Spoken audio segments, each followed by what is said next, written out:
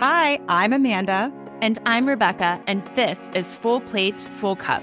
We're startup leaders turned executive coaches who believe that you deserve to be wildly successful and wildly happy. We interview trailblazing entrepreneurs, business leaders, and creatives so you can peek behind the curtain of how they got where they are today and start carving your own path towards success. Each episode shares personal stories as well as actionable takeaways that you can apply to begin living a more joyful and fulfilling life. Join us to learn how to scale your business, harness your power, and fill your cup. If you like what you hear, subscribe, leave a review, and share with a friend. Thanks for listening. Welcome to another episode of the Full Plate, Full Cup podcast. We are so excited to have Sara Kuburic, or Dr. Sara Kuburic, right? You just became a doctor. Let's call it like it is. Thank you. Of course, congratulations on the show today. So, Sara, I'm going to read your bio and then we will dive right in.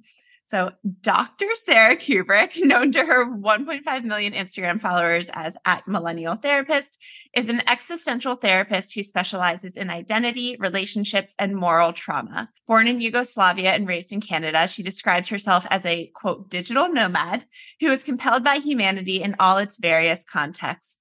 Sara is passionate about helping people and seeing change, whether she's working in her private online clinic, writing content, consulting, or conducting research. Sara is also the author of It's On Me, a guide to identifying self-loss that helps readers figure out two existential questions. Who am I and why am I here? She has been featured in numerous media outlets, including Oprah Daily, Marie Claire, Cosmopolitan, Condé Nast Travel, Women's Health, and The Guardian. Sara, welcome to the show. We're so happy to have you. Thank you so much for having me, and quite the intro. Jeez. You've done it. You've done a lot. We had to get it all in there. You're so sweet. I'm so happy to be here. I'm like stoked for this conversation. And it's really funny because we met in Times Square at like 7 a.m. on a freezing morning when we were waiting for a mutual friend to go on Good Morning America to promote her book, Vienna Farron. And you kind of looked at me and you were like, you don't look like you would normally be here at 7 a.m. on a Wednesday. At 7 a.m. I love that. Right? It's what a random way to meet. What a random way to meet. And now you're on our podcast. So I'm sure many people out there listening know you by your Instagram handle, The Millennial Therapist, which has a catchy, lighthearted ring to it. But your interest in psychotherapies really emerged from a much darker, more challenging place, right? Like we often do the work that we either need or at one point needed to receive the most. So can you tell us a little bit about your early childhood and immigrating from Yugoslavia to Canada, where I believe you're recording from today? Exactly. Full circle. Yeah, I think it's really interesting that when you see, we always say social media is not real life, but that's just so true. And even if you see a therapist or an expert talking to you about something, it's so easy to assume that their life is easy or has always been easy. And I remember when I first started the account, there were so many people that were like, what do you know about, what do you know? You know, and it was just very much like, you live in Canada and you know, and it was just so many assumptions thrown my way. And of course, I'm incredibly privileged and aware of my privilege. And I think I have a background that a lot of people don't know about and would be really surprised to hear about. And part of that is the fact that, you know, I was born in Bosnia right before the genocide started there. And then my family had to deal with that. And then we moved to Serbia, and then the Kosovo War started. And then those are some very clear childhood memories for me. It's things that it's probably the number one thing I remember from my childhood.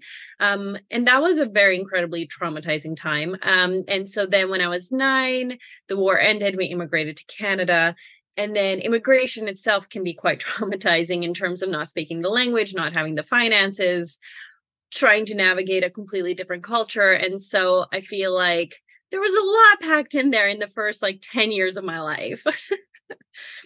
Can you recall a specific moment or story when you decided to become a therapist, and would love to know if the path to becoming a therapist was fairly straightforward or if it was more like a windy road that kind of one day here you were. Yeah, no, that's such a great question. I honestly can't even remember the time I chose to go in psych because I just always like, I remember as a kid wanting to be like a news anchor. I thought that would be really fun. And like I had these random aspirations, but ever since, I don't know, middle school or high school, I don't actually recall wanting to be anything. I also don't recall having a moment where I was like, I'm going into psych. It just kind of happened. And I think because I was so curious about humanity really early on, I saw not the best sides of humanity. I saw, a decent amount of suffering. And of course, this is not like, a wow, is me. Like, honestly, I understand that even my circumstance is so much better than so many people and what they've had to go through. But I think it kind of steals your childhood a little bit and makes you very curious in terms of like, what makes people want to harm other people? For me, it was inconceivable. Like, why would someone who doesn't know me, like, for example, bomb us? Or why would someone want to hurt me and my family? It just made no sense to me. And so I think I became really, really curious about human behavior. And I didn't go into psych initially to be like, I'm going to heal people. I think it was like, I need to understand. And then that turned into, and then I want to be part of the healing journey for someone. So it was kind of a gradual thing, but I always, wanted to go in psych. I had a moment where I was like, maybe neuroscience or something. And then I was like, that's just not as fun. And then I was like, maybe not. Well, we're so glad that you decided on the path that you did. And like over 1 million people out there are very glad that you decided to not sit in a lab. No offense to neuroscience. Yeah. It's a fabulous thing to go after. But you refer to yourself as an existential therapist. And I think many people have heard the phrase existential questions, right? They're like the big questions that we have about life. But I have actually never heard the term existential therapist. So I'd love for you to break down sort of what that means, how that applies to the way that you work with people in practice. Yeah, it's such a great question. I do think it's like that vague term. I feel like I kind of get it, but I don't get it. I think when you think about therapeutic modalities, it's good to understand it's like a lens through which you see a problem. So if you're an attachment therapist, focused therapist, you will understand your client's issues from an attachment theory. So you'll go, okay, I think this attachment is playing out, and and then that's how you're going to journey with them. It's how you're going to maybe give them different activities and homeworks and prompts and whatever it is. Existential therapy is just one of those lenses. So it's me understanding the client's suffering through essentially lens of existentialism, which is a philosophy. And what that means is I'm really attuned to, key like cornerstones of responsibility, freedom, death, meaning, isolation. So these are the things that perk up my ears and I go, okay, I'm trying to understand this. Like one approach can be, are you lacking meaning? Where's the value in what you're doing? And so that would be my approach. So it's just like a lens, a filter, because if you try to understand someone, you need kind of a blueprint. Otherwise, there's just so much. And oftentimes most therapists will come to the same conclusion, even from different modalities, but it's just kind of a structure that leads you to working with your client, understanding your client, and understanding their suffering. Yeah, that actually, it makes a lot of sense to me from the lens of literature and reading. I was a literature major in college. Wow. And, when I hear you talk about meaning and loss, and it's like the sort of the Joseph Campbell's hero's journey sort of lens of seeing humanity and the life cycle, right? Those big moments, those big questions. That is so fascinating. And I'm glad that you shared that, because that was a new term for me. So, there's so much more to you and what you do than having a big following. But for people listening, like the thought of like starting a feed, right? And then watching it grow and grow and grow and grow. What was that like for you as, I would assume, there's people who are like celebrities or, singers, pop stars, whatever. And so like fame and their social media, it's like part and parcel of their life. But for someone who does something that's, a quote unquote normal job, you are a therapist and you write content, right? What was that like, watching that number just grow and grow and grow? Yeah, surreal. I don't think my intention was ever to become a quote unquote Insta therapist or Insta famous or however people phrase it. It just, when you're in grad school, the concept of even being on social was questionable. Like now that's blown out of the water, but it was like, do you share content? Is that like, I think psychology was really safeguarded before. It was like a little secret club. And part of the reason for that was not because we didn't want to make it accessible, but because we were too scared to make it accessible. Yeah. There were so many like things you had to consider until social media came about and was like, you have an opportunity to advocate for the things that you care about outside of the one-on-one session. And that I thought was really, really cool. And so my thought, I always say, like, I gave myself 6 months. I was traveling the world at the time. And I was like, I have no idea how I'm going to have a community or an advocacy space. I also had no idea how I was going to get clients. All my friends were like starting in practices, getting referrals and the people in the city. And I was like, oh my God, I have to move back to Canada. Like I need to just like open up a private practice, live this traditional life that made my skin want to crawl. Like my skin was crawling. I was just like, I don't actually want this life for me now, especially because I graduated fairly early. It just felt like I did not want that lifestyle. And so I started Insta, I gave myself 6 months. It's a really long answer, and was like, if it succeeds, and by succeeds, I was like, if I get 2,000 followers or something, or 5,000 followers by end of the year, that was my goal. 5,000 end of the year, which I was so embarrassed to tell people about because I was like, there's no way this is going to happen. It's so embarrassing. But I wrote it down in my journal. I was like, 5,000 followers. That's it. That's all I want. And of course, it was like my mom, my boyfriend, people liking it.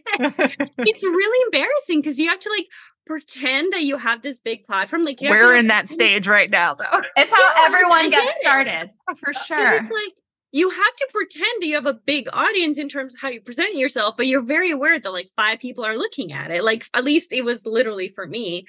And like a couple months in, like it was just like, I was like, what is happening? Like, I was like, okay, I guess I'll try figuring out your voice. And by the end of the first year, I had 200,000 followers. But I was super shocked. And I remember when I hit 5,000, I went, I don't think I can post anymore. I have so much anxiety thinking that 5,000 people are going to be influenced by my content. That is an insane amount of responsibility. Like we use these numbers and these metrics as if it's nothing, but imagine standing in front of 5,000 people and then being like, oh my God, I'm going to do this. Or I'm going to try this, or I care about this, or this made me think of something. Like the responsibility at the start weighed so heavy on me that it was almost a breaking point where I was like, I'm not really sure that this is what I should be doing. And then I think with time, you block it out, not the responsibility piece, but just the vastness of it, and just stick to like, I'm responsible for what I put out, and I can stand behind my content. And so, yeah, there was a moment where I completely freaked out. Yeah, I can imagine, as somebody who specializes in and focuses on mental health, just the sheer volume of connection and people messaging, right, and thinking they know so you much. And the nice comments, the mean comments. Yeah, I'm imagine you must have some pretty firm boundaries or like, kind of ways that you allow yourself to exist in that digital space without it becoming, right, something that sort of affects you when you're not in the digital space. So I'd love to hear, because I do think, you make a very great point, is that this sort of social media pressure, anxiety, whatever, it doesn't start when you're like at 200,000, right? It's like people that have a few thousand followers might already be feeling this way. So I'm curious, what are the boundaries that you keep for yourself? And what do you recommend for your clients that are starting to feel like, oh, I want to use this as a tool for my business, but it's starting to affect my mental health? Oh, it's a relationship, right? Look at it as an actual relationship that has ebbs and flows, and that the boundaries need to be adjusted. Like, I think I had to learn to grow with it. There wasn't like a set boundary and now I'm just going to have that same boundary, because that just would be out of context. And so at first, there's moments in my journey with Instagram where I felt like too much and it was impacting my mental health, or there would be dips in algorithms as Insta was exploring different things. And you take that really personally. Right. And like, as much as you would like to be like, oh, it's just social media, I'm talking to other therapists, and they're like, no, you take it personally. You're like, what am I doing wrong? Am I not connecting with people anymore? Is my Instagram career over? Like, it's just so hard. And so I think something I tried to do was take it less personally, and also just have a very enriching life outside of social media. I think a lot of us end up spending personally or professionally a lot of time on there, and we confuse it for real life. And so I think I'm also getting to a spot in my career where I'm just kind of saturated with it. So I don't enjoy being on it anymore, which is like a saving grace, where I think I'm kind of like over, like not over, like I love the engagement. I love being on it for like an hour or two, but in my free time, I'm not grabbing my phone to go into a social media app because I'm just tapped out. You're free. I'm free. And so I think it depends on like, and there were times when that just wasn't true. And so I had to have stricter boundaries when that wasn't true for me. And now that boundary just flows a bit more authentically. Yeah. It's so smart the way that you're thinking about it, though, as a relationship, right? And it changes and it ebbs and it flows, and to kind of like accept that. So your first book, It's on Me. So by the time this episode airs, your book will have literally just been released. I think we might be releasing this episode on the same day that your book comes into the world. I mean, talk about that timing. So, you know, your book is about self-loss, and those words ring true for me. I'm sure they ring true for so many listeners. We've all experienced some sense of loss of ourselves at some point in our life, I'm sure. But what does self-loss mean to you? Because I would assume it means something different for an uneducated me and our listeners than it does for you. So I'm going to go straight to the source here. No, I love it. I think the simplest way to explain it is not knowing who you are and not acting like who you are.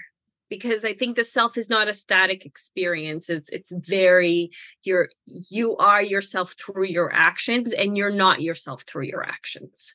So it's not like you wake up one day and you're like, now I'm just not myself. It's like there is a plethora of experiences that have led to that moment, even if you're not quite aware of it. So it's that discomfort, that loneliness, that emptiness, that feeling of brokenness or disconnection, lack of alliance, congruence that you feel, and you're not always 100% sure where it comes from. And you feel like you're functioning just fine, but something oftentimes is missing, and it manifests in the most mundane ways. Like you'll have a hard time following through with your boundaries. Your relationships always play out the same way. You are doing something that's quote unquote meaningful, but you don't find meaning in it. It can show up in ways just because none of those actions are maybe wrong. Like maybe the relationship's not wrong. Maybe the boundary in itself is a perfectly fine boundary. But if these things don't actually align, it's such an incongruent, lost feeling that if you sit with that for a prolonged amount of time, you will not know who you are or what to do. That's how it was for me. I know. Yeah, no, thank you. Thank you so much for sharing that definition. I mean, if someone is experiencing any of those symptoms that you just mentioned, and we teach a lot about burnout, I imagine that burnout is also a symptom. Where do you suggest they start in kind of recovering that sense of self? I think just being more curious. I am trying to really draw it back. It's like observation. You can learn so much about who you are if you just paid attention. Right? Like so much. And even paying attention to, like, I don't know if you've ever gone on a date, sent a text, yelled at your mother, and then be like, ooh, that just does not feel aligned with me. All of the above. All of the above. Exactly. Yeah. No, but it's just like paying attention to your action and paying attention to how you feel after your actions. It's like, does this represent how I understand myself to be? And if not, you're confusing the heck out of yourself. And not just that, you're confusing the heck out of people around you, because let's say you're dating and you really have a weak sense of self. Who is this person dating? Like, that's an interesting question. Like, who are they connecting with? And that can make it really difficult for others, obviously, as well as yourself, because you don't feel seen, you don't feel heard. And it's hard for the other person to do those things if you lack congruency. One of the quotes that you recently shared from the book is about quotes. And I'm going to read it. I quote, there are a lot of quotes out there about trusting that you are exactly where and who you need to be. And although they feel good to read, they often don't actually represent our reality. Maybe you are not where or who you want to be. So that's the quote. And as coaches, we love this because we are obviously in the business of helping people get to where they want to be. So I'd love to hear from your perspective. How does someone balance the very important need for self-love, self-acceptance with also honestly assessing their progress, where they are in their life, what they want to achieve, or that maybe they're just like not doing what they need to do in this moment? How do you balance those two things? I'm so glad you like that quote. Yeah. I really like that quote. Yeah. It's like, keep it real, please, because there's so much fluff out there. It's so much fluff. I appreciate the positive reframe of things. I appreciate the encouragement. What I don't appreciate is the lack of responsibility that's being infused in some of the toxic positivity. If you are in a situation you do not need to be in, maybe get out of that situation. And it doesn't have to be super serious or life-threatening, but it's you just need to understand that maybe where you are is not the universe's manifestation of your higher self. Maybe it's a poor decision. Or maybe it's not even a poor decision. Maybe it's a decision that aligned before and no longer does. And I think it's just so important to open that as a possibility. And actually, so many people felt relieved after that quote. It was interesting the amount of DMs I got, because they said, if you believe you're everywhere you need to be, then you feel so horrible for not being grateful or for wanting a change. So people are feeling trapped within this concept of I'm exactly where I need to be. And I mean, if you are, yes, and you're one of the lucky ones, and hold on to that feeling, that's great. That's what we all want. And I know how good that feeling is, because I actually feel that way in my life right now. And yet there's so many times when I didn't. And if someone told me you're exactly where you need to be, that's such a powerless situation to find yourself in. And it doesn't motivate you. So that's my rant on the actual quote. How do you balance it? I think is really difficult. I think it's really important to understand that you need acceptance before change, because you need to receive and understand and own where you're at. And unless you accept where you're at, you won't know how to change. And there is no change that comes without acceptance of the situation. And so I think that acceptance piece is actually quite aligned with change, or no change, but it's kind of the ground zero for both. Self-love is fantastic. And I think, we should strive for it, but there are so many steps before that. You need to know yourself, you need to respect yourself, you need to like yourself, and then one day hopefully you'll get to love. But again, think of it as a relationship with someone else, being you need to love this person. You're dude, I don't know I don't know the basic things about them. And sometimes we don't know the basic things about us. We don't know our preferences, we're not sure about our values. It's give it time. Stop forcing the self-love. That will come, that will evolve, that will be amazing once it happens. But don't skip the steps of any healthy relationship. All of that is needed to get to it. So it's accept and then build. And I don't think progress in terms of goals, I see it in terms of taking all the freedom and responsibility you have and shaping a life that you want and being the person that you want. Yeah. That's it. It's that fluid and it's that consistent. And, if hard things and being honest with yourself is hard, it's tripping you up, my encouragement is to become a lover of truth. Truth will set you free. Change your relationship with truth, and all the rest, I think, will follow much easier.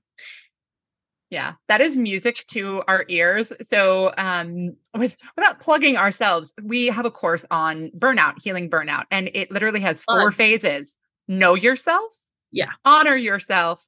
then love yourself. Yeah. And then the last one is commit to yourself, when we kind of teach all the tools. But that's just, it's so aligned with us, because the just jumping right into love, it's like, well, maybe I don't love the fact that I have like all of these like, messy habits or tendencies that I know that I want to clean up, or I'm not even aware of, right? So it's getting that awareness, getting that clarity, getting that self-respect.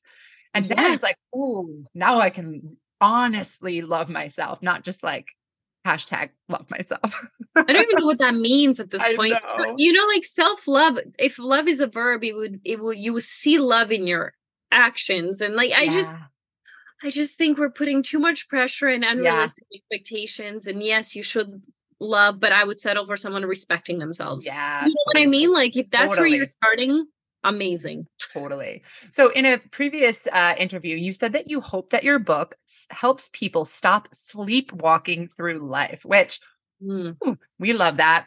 We refer to that in our coaching practice as being on autopilot.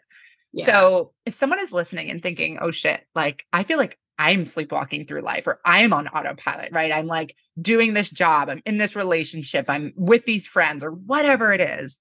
Yeah. What are some actionable steps, or even just like a first step that they can take to wake up and start moving through life with more intentionality? Read my book. No, just kidding. Perfect. No, damn right. I like plugging. I mean, I do hope that actually my book goes through it in depth, and that's why I took a book to answer that. It's really hard for me to narrow it down because everything seems to reduce to be accurate. But I think, if you think about finding ways to connect or at least check in, I would say if I had to reduce it to like the bare minimum, is like on autopilot, it means there's no intentionality. And then there's no feedback, there's no inner dialogue. Introduce one of those things of like, okay, I had a day. How did that day make me feel? What is my body telling me about this day? What was a thought that was persistent throughout my day? And so it's just really being interested in who you are, and it's being interested in your experience of the day, of the world, of yourself. And so just a little curiosity, a little journaling. That was the weirdest way to say curiosity. I don't know what happened. I love it. It's just, it can go a long way. I don't think that that's like check-ins are the ultimate solution. And I think there's a really big answer. Again, why I wrote the book. But if you wanted to start something, it's like check in. And sometimes I tell people to check in midday. Because at the end of the day, you're kind of tired or things are not actually happening. You're not engaging with the world as much. It's like set an alarm at noon. I don't care what you're doing. You're like, okay, what is my body feeling? What is the emotion popping up? What is the thought I'm having? Just like pop in. So we need people to check in, and we need people to buy It's On Me. I mean, obviously. Step 1 and 2. Then you'll be good to go. No more sleepwalking. Perfect. So Sara, you describe yourself as a nomad, and, desiring that nomadic lifestyle you shared earlier, it's kind of like part of what led you to where you are today, because you didn't want to settle down and start a physical therapy practice like some of your friends and colleagues were doing.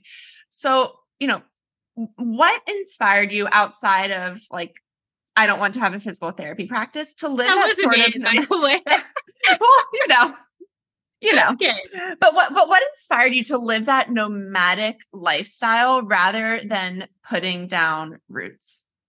So let's just explain the causality real quick. I didn't want the private practice because it meant I was stationary. It's not that I didn't want to be stationary because like of the private practice. Like the private practice just meant everything else had to come to a halt that I wanted to do. And so my desire for travel, I think, has so many facets to it.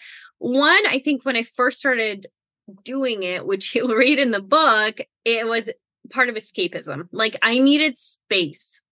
And I felt like I could not exist in my context.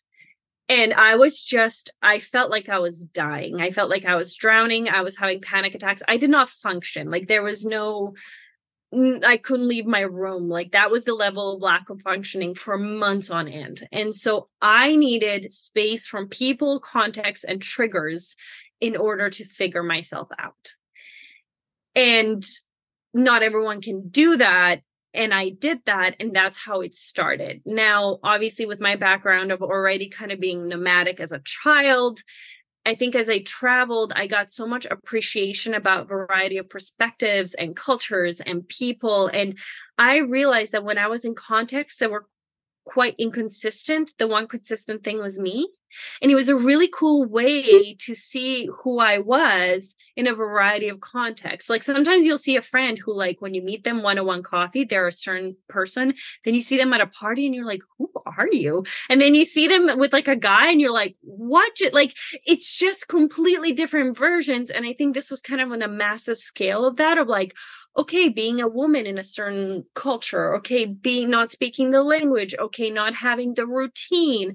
And it kind of became a really cool way to learn about the world and myself. And then I think just some people like to travel. So I'm definitely one of those people. I mean, like sometimes it's not that deep. And I love the connections I'm making. And I think slowly I'm slowing down in terms of like, now I'm like, oh, it'd be so nice. Like, I'm based in Australia and I still want to, do months stints for work, maybe New York, somewhere in Europe. But I do feel like I'm slowly coming to a space where that no longer feels as authentic as it used to, in terms of I'm getting old, the jet lag is serious. And I just like my body is like dying on airplanes. So, there's maybe it's just a phase where I'm like, slowing down a little bit, not living actively out of a suitcase for years on end would be and is becoming a little more enticing. So I think it's just, again, I don't like to label in terms of like, this is what I'll do forever. And traveling is not a personality. Like it's like, I like it. I enjoy it. I served a purpose. I'll keep doing it. But like, I am always open to kind of readjusting my lifestyle if need be. What you just said that I want to point out is, in addition to, it sounds like your travels helped you to get to know yourself when you really needed to get to know yourself. But I also appreciate that you said, it's just something I enjoy. Like, it's just fun, right? And I think that some people can be scared to even like speak out loud. Like, I'm making this choice for myself because it just feels fun, because it makes me happy, because this is what I want, right? And so I appreciate you saying that, and in that maybe giving someone who's out there listening permission to do the same. So, speaking of having some fun, having a book come out in the world is a huge accomplishment. Amanda and I, and I'm sure you as well, and now you've experienced it, have watched friends launch books. And it's like, oh my God, do you need a nap? Are you okay? It's so much work. So will you give yourself any downtime once your book is out in the world, if you're going on tour, once that is over? And if so, what does that kind of like rest and recuperation and self-care look like for you? Yeah, I kind of did it backwards. And I think part of that was a tinge of burnout where the book was coming to an end and I defended my dissertation. And this was like beginning of June. And then my mind just kind of was like, bye, see you later. And I actually feel like I've taken now almost 2 months so what does rest look like for me? The bare minimum. Like vacations are unrealistic if you work for yourself, like full vacations. And maybe, you can do it for like a week. And I did. I spent a week celebrating my sister in Paris and I took a week off and we like had a birthday and it was great. A week counts. Yeah, a week counts. A week counts. Yeah. Sorry, that's nothing to scoff at. But what I mean is like, I don't think it's enough to get you out of a burnout is what I mean. Yeah. Yep. So I had the best vacation. It was I still did a bit of work here and there, but I had like a vacation. And then the rest of the 2 months, I was like, what is the bare minimum that I can do? And I am not this person. I detest this mindset. I just cannot. But I realized like I need to respect my boundaries and I need to rest now before the book launch. So I actually I took it easy. I was more in nature. I did the bare minimum and I did things that genuinely I enjoyed. And I think sometimes we're like, okay, I'll rest, but I'll read a self-help book. And it's like, no, do something you enjoy. Reading a self-help book might not actually be enjoyable for you. You might do it because you need to and it's helpful, but it's like, do things that actually just relax you. And so I am feeling super energized. Like I'm so ready to go. And so I don't suspect I'll be taking a huge break after my book. I think I'll let the momentum take me. I love that so much because I think for people listening who are more motivated, type A, et cetera, you've given a really good kind of context or example of like when your body's speaking to, when the burnout is coming on, what can you do that also respects like your natural inclinations? Because like, if you're going from type A to like, I'm just going to go on this sabbatical. No, you're not. No, you're not. Exactly. You're going to go have a mental health breakdown because you're shifting from like, what I don't know anything about cars with gears, but you're shifting from like a high gear to zero gear, and that doesn't work. Yeah, absolutely. It's like, it's not in my personality also to do nothing. So like I understood that the rest still came with like managing emails and like doing, seeing clients, which I love. They actually brought me joy. I cut down other things like, but it was like, I still need to feel like me, and working is a big part of what gives me meaning and fulfillment. And so it's like, how do I just tone it down, reprioritize, and take it easy? I love that so much. Well, we could talk to you all day, especially about this topic, but we obviously have to wrap things up eventually. So we ask a couple of rapid fire questions at the end of every episode. Don't worry, they don't have to be that rapid. Helpful tips for our listeners who are figuring out how to make their way in this world. So the first question is, what is one tip for working smart? Do something you find meaningful. Love that. I mean, work is hard. And like work is hard. Like some jobs, sure, are definitely more difficult than others. But I think if you find meaning and purpose and value in what you do, and it doesn't have to be like you're a doctor saving children. Like it can, maybe you really love working in the restaurant industry and seeing smiles on people's faces as they eat the food you prepared. Like it doesn't matter what the spectrum is, but it's like, it doesn't have to be that stereotypical help value sort of thing. But just find something that brings you value, because that's going to help you maintain a lot more energy. Like you're going to retain is the word, retain a lot more energy, because you're getting fueled back. And then it's going to make you be a little more smarter, and you're going to be able to do things based on your intuition and your values. And I think that that's helpful. What is one tip for working happy? Maybe that was the tip for working smart and happy.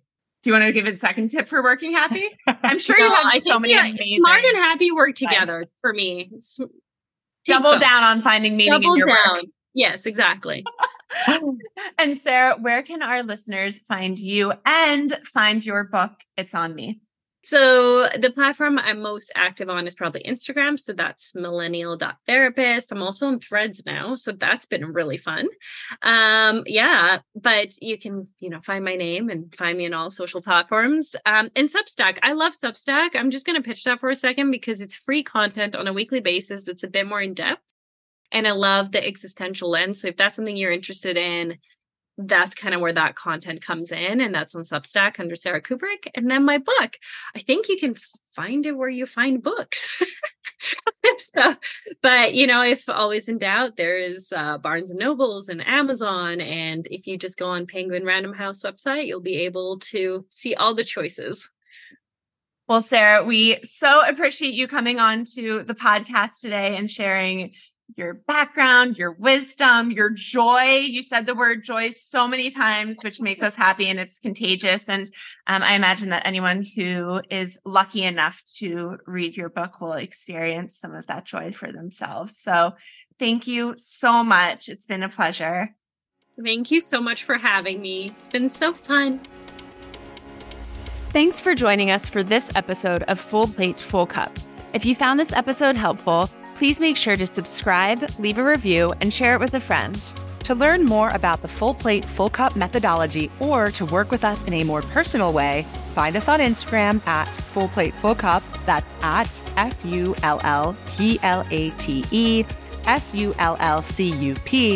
or online at www.fullplatefullcup.com. www.fullplatefullcup.com.